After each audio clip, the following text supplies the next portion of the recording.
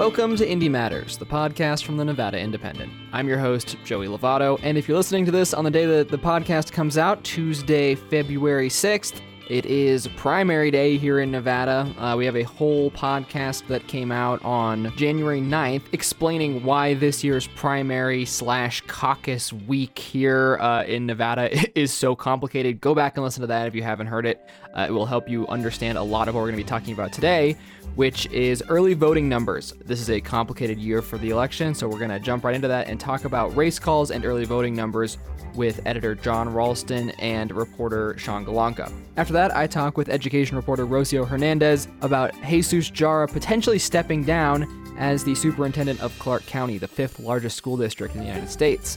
And at the end of the show, I talk with general manager of KUNR Reno Public Radio, Brian Dugan, about our partnership with KUNR and how important it is to support local nonprofit journalism, especially during this election season.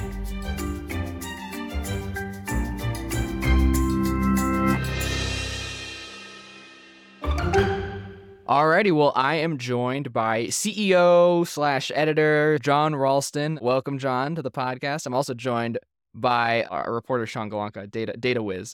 So welcome, you guys. Thanks, Joey. Hi, Joey. Today we're talking, if you are hearing this the day that the podcast comes out, it is primary day here in Nevada, and we are going to be talking about some of the early voting numbers that have come in. Later today, you will be finding out some results. It is a complicated year for primaries and caucuses. If you don't know what I'm talking about, go back and listen. 3 episodes ago, we talked about the specifics and mechanics of what's going on this year and why we're having a Republican primary and a caucus, which one counts. We're having only a Democratic primary. It's quite complicated. We're not going to get into it other than just to mention that. Go listen to that or read our coverage to learn more.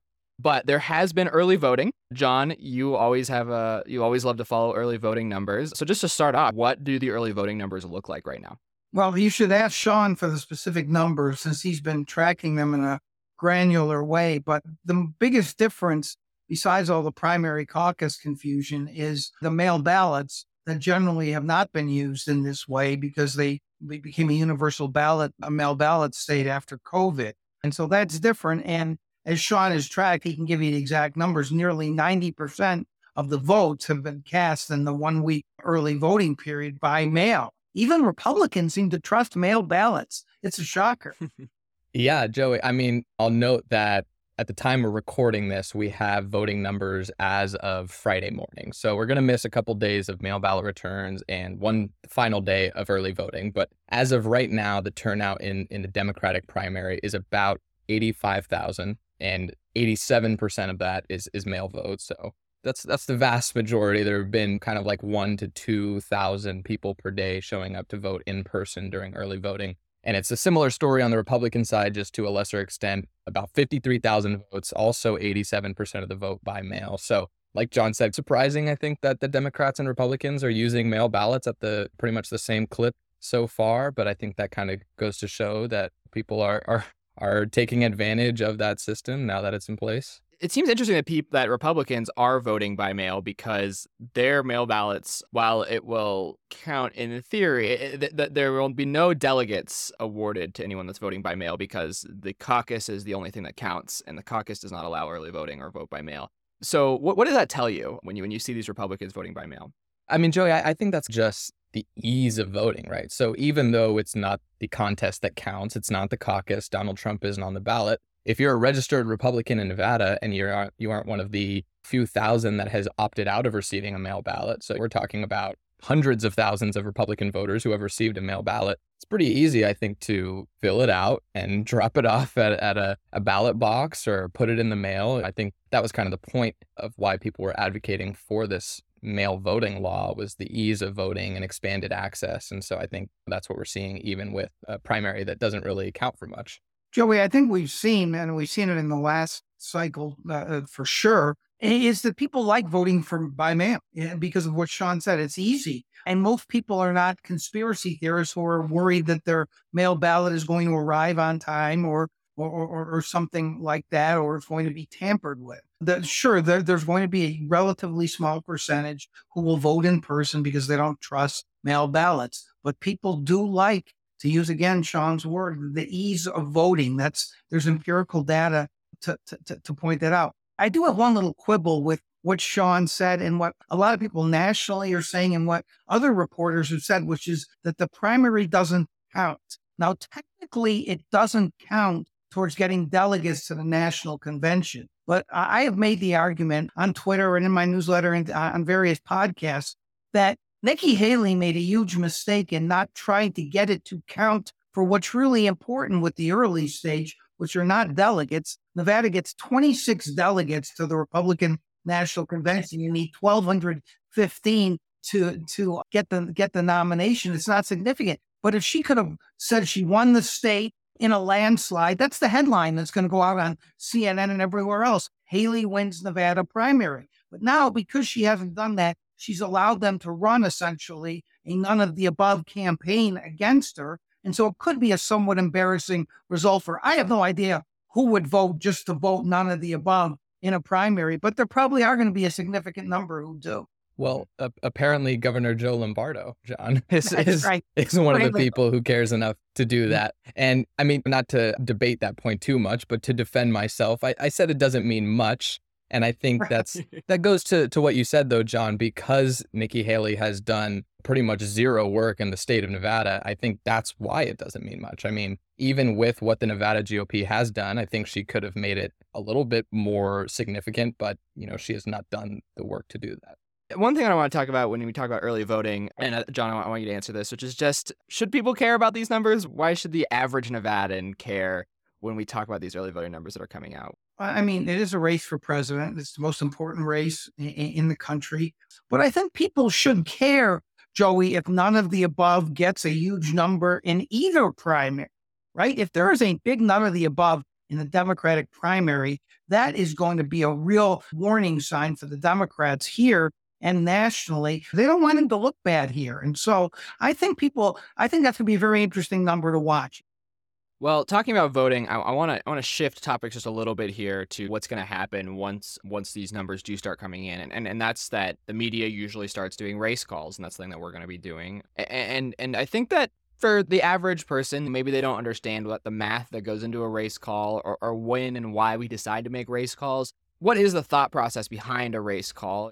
I think there is too much eagerness on the part of the national media often to make race calls, and we've seen some really big embarrassments in the past in presidential races, not so much in the nominating process, but in the actual race itself. But as Sean knows, and he did as good a job of it as anybody in 2022, you can at some point say there are not enough votes left out there to change the outcome. And so we can say that Catherine Cortez Masto has defeated Adam Laxalt, for instance, in the Senate race. You can do it if you're paying attention to this. And so people are interested, right? They want to know when they can click off the Indy site and go to sleep late on election night, right? And so we let them know. Just on the point of the importance of this, people are very passionate about politics and about elections, and people have staked a lot of their time just invested in following these races. And certainly the outcome of these races is going to have a big effect on people's lives. I think that's why we make such a big deal about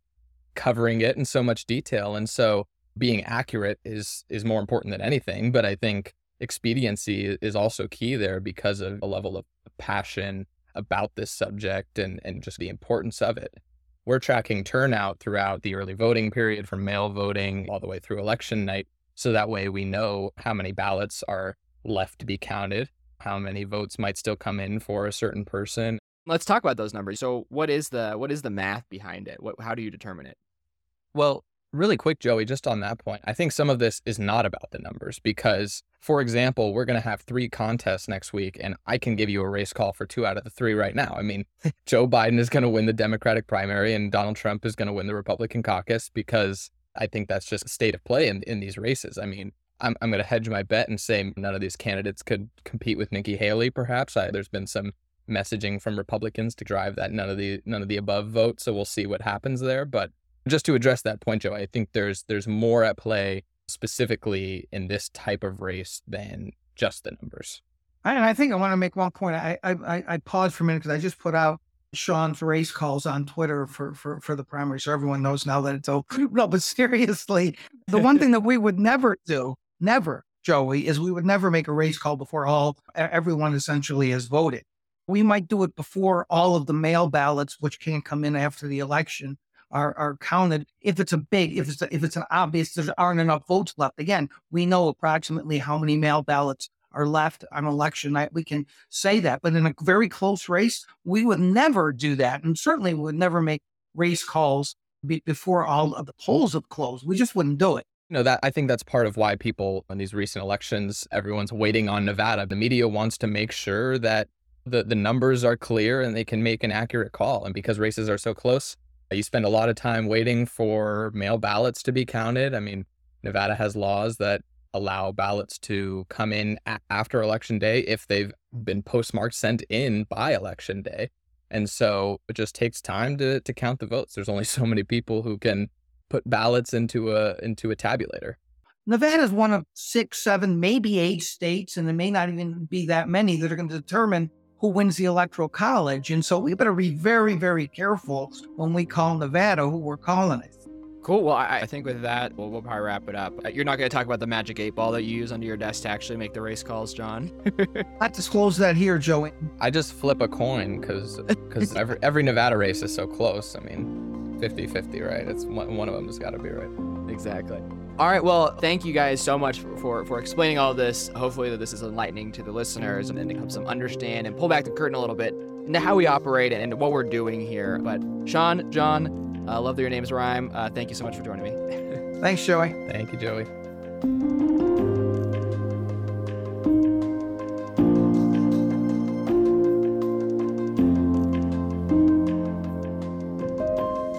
All right. Well, I am here with education reporter Rocio Hernandez. Rocio, thank you for joining me.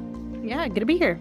Yeah, and you're talking to me today because of a lot of drama that's happening in the Clark County School District. I feel like there's always some drama in the school district, but there's kind of a lot going on right now. Superintendent Jesus Jara has proposed a resignation basically a contract buyout, and then one of the unions is basically saying they don't want that to happen. Can you explain the whole situation to me? It is a lot to unpack. So I feel like a lot of people were surprised-ish when the news came out last week that Superintendent Jesus Jara had submitted a letter of resignation. And that's a story that we broke first. So we don't really know yet officially what is behind this resignation. But ever since the news dropped, there's been a lot of speculation about what could be driving this. I don't think it's any secret to anyone in the state that Jara's tenure has been pretty unpopular for the past recent years. Recently, we were at the teacher union's press conference where they talked about their understanding that during the pandemic years, that it was a difficult time to be a superintendent, not just for Jara, but just anyone in a superintendent role anywhere in the country. It was something unexpected. But that since then, they can't excuse anymore the issues that persist even still 4 years after the pandemic within the school district. And a lot of those issues, of course, around like student absenteeism, student proficiencies in reading and writing and math, those issues were there before the pandemic. But I think what the community has been wanting to see is a leader who can help the district move forward after this. And I don't think that community members feel that Jara is the leader or that he's being very open with them or that the district has maintained like this level of transparency on some of those issues. So that's setting the stage here of Superintendent Jara's resignation. I've seen some lawmakers calling it welcome news. So I don't think anyone's necessarily too disappointed that he's leaving. But I do think that right now, a lot of the questions are what happens next? Why is this happening? And of course, like you mentioned, his contract buyout. Did Jara respond at all to any of this? He said in his letter, which did not go into the reasons why he's resigning, but he said that it would be conditional on the school board approving a severance package that would include at least 1 year's worth of pay for him, which would be about $400,000, in addition to like paying him his unused sick leave, unused vacation days. The teachers union calculates that would be valued at about $500,000. So for a lot of people, they're seeing this as the superintendent who is not necessarily leaving the district in a good foot, now getting this big check as a sort of reward for the work that he's done here.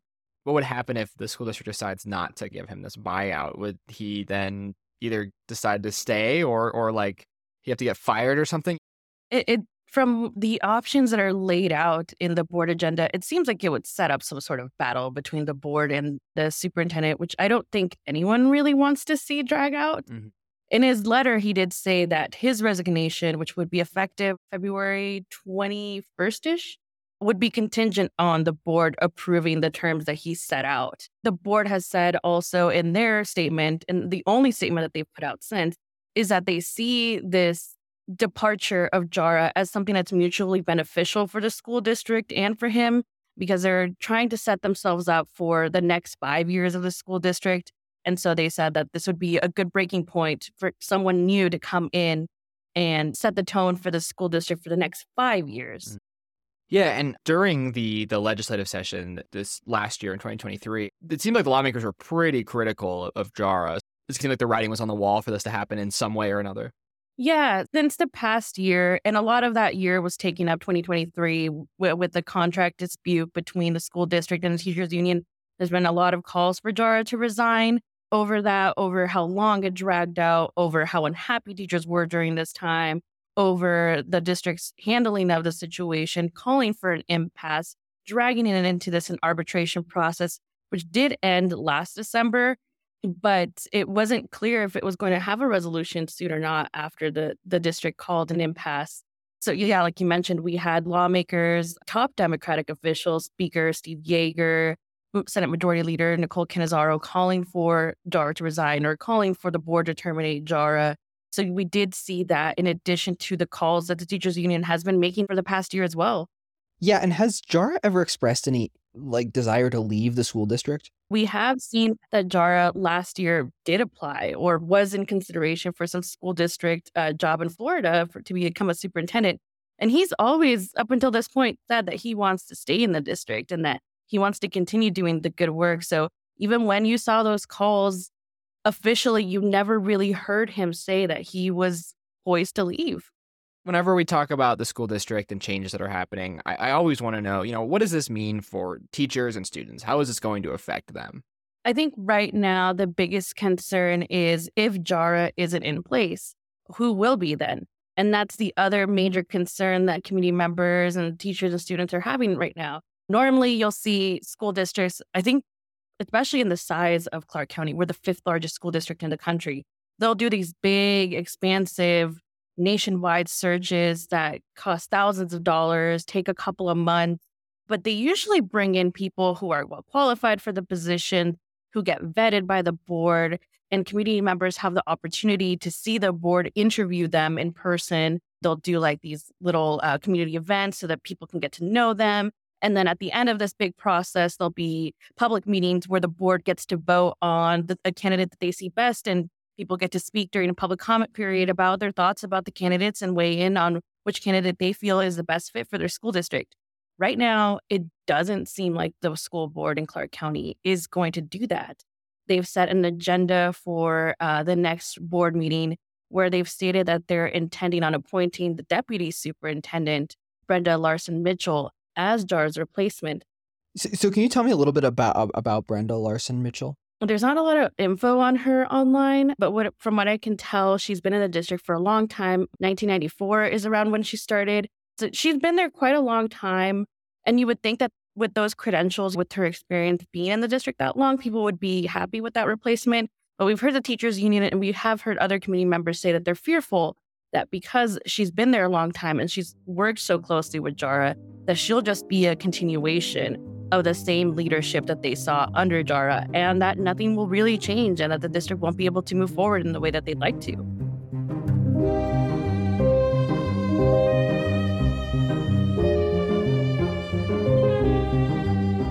All right, well, I am here with the general manager of KUNR Reno Public Radio, Brian Dugan. Hi, Brian. How you doing? How's it going, Joey? Thanks. Doing good. Good. Yeah. We're talking today because the Indy and KUNR have always had a partnership. The Indy Matters airs on KUNR on Sundays. And we've done a lot of partnering in the past when it comes to like reading our stories on air and stuff. But we've kind of enshrined that in writing. We've got this kind of official partnership now between KUNR Reno Public Radio and the Nevada Independent. And so tell me a little bit about this. Sure. Yeah. So like you mentioned, KUNR and the Indy have had a long-standing informal partnership where we have regularly aired your stories on our broadcasts, and we've even partnered on some pretty big stories over the last few years. And so this new partnership, it's really just sort of formalizing it into a content sharing agreement, which is a bland way of saying we're just going to run each other's stories and try to expand the audience. And this all came about from a conversation that your editor and CEO, John Ralston, and I had last fall, where we were just sort of brainstorming ways to basically attract more attention to local journalism and the need to support it as a cause. And so KUNR and the Indy, both being nonprofits and us being a public radio station, there's a lot of similarities in our mission. And one of those is expanding access to quality local journalism, but also educating the public on the need to support it directly.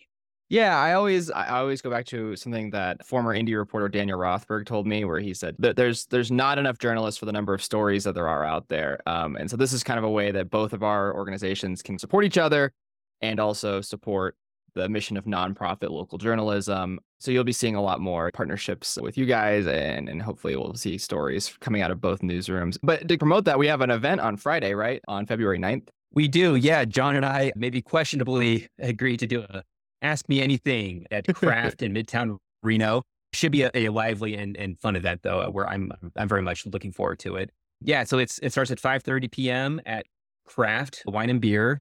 Ty over there has graciously given us the back room to host the event. So we're anticipating a pretty good turnout, and John and I will be there to sort of talk about this broader issue about local journalism, but to also take questions from listeners and readers. That I think a big thing that local journalism needs to do is be accountable to the people who we serve, and taking questions, even spicy ones. We need to be there to answer them, because I think there's a lot of misperceptions about journalism. So we want to do more of these kinds of events. We want to do more joint events with the Indy, between the KUNR and the Indy, as this relationship grows. And we'll also talk about our past wins. I mean, we did some big investigative work together not too long ago, and we want to continue to do that kind of work together as well. So that's where we want to take this partnership, and we'll be telling that story on Friday.